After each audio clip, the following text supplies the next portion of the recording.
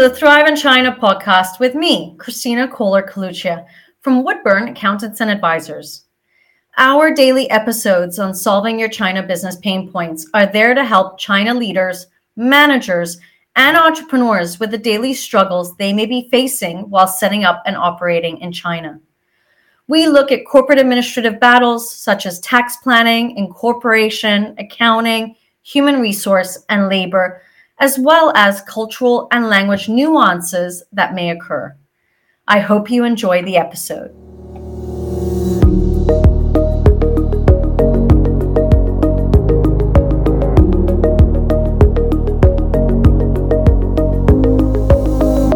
Welcome back to another episode. Today we're going to be looking at whether you are planning to close shop in China, which is a very sad discussion to have if you are, but liquidating a company in China involves a formal process and must be done in compliance with the Chinese laws and regulations.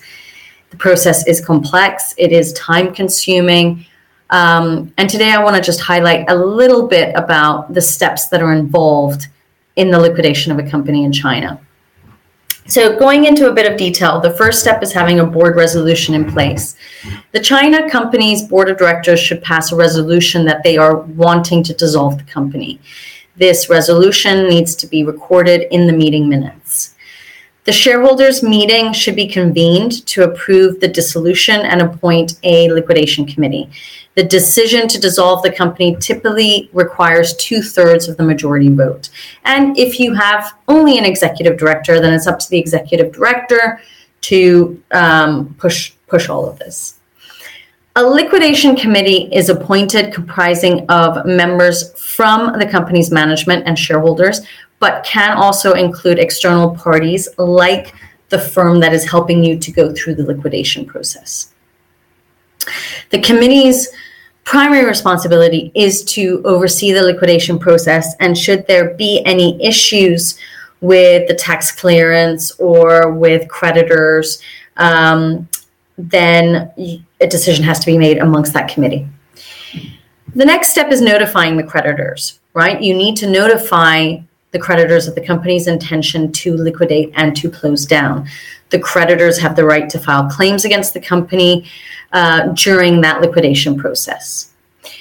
All of the company's assets and liabilities should be assessed and documented. This includes a full inventory of the company's properties, debts, obligations, etc.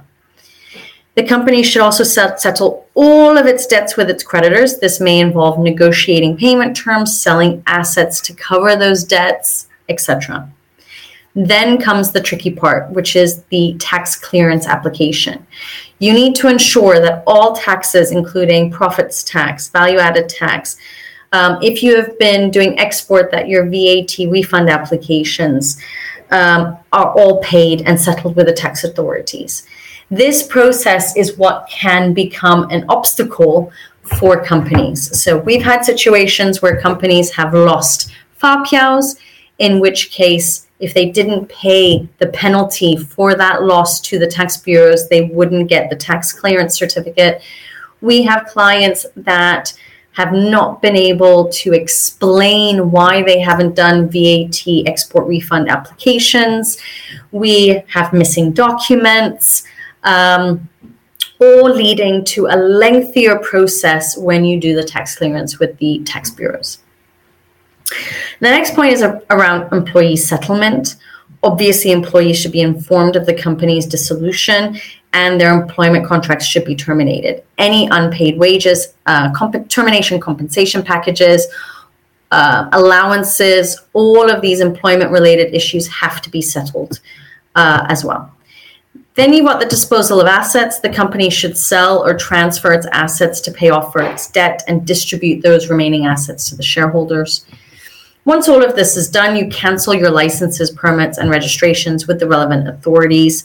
You do have to file an application for deregistration with the local administration of market regulation or the Industry and Commerce Bureau.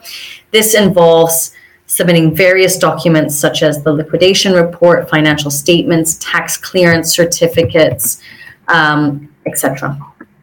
Then there will be a publication of liquidation notice. So a notice of liquidation will be published in the local newspaper as well as on the AMRI's or Industry of Commerce's website to inform the public as well as the creditors. In terms of the distribution of the remaining assets, after settling all debts and obligations, the remaining assets can be distributed to the shareholders in accordance with the company's Articles of Association. Then comes the bank closure, and obviously any balance that is remaining within the bank account will be repatriated out back to the shareholder. Once all of this is done and the deregistration certificate has been issued, then officially the company is dissolved and liquidated at that point.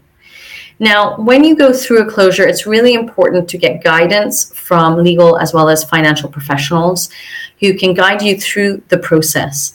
One of the tips that I will provide today is that if you do decide to liquidate, it's really important to keep the administration/finance team that you have originally hired to be there in case questions come during the tax clearance. If they've been physically doing the work, then they have the history and the knowledge of what has happened within the company. They need to provide that history and knowledge to the tax authorities.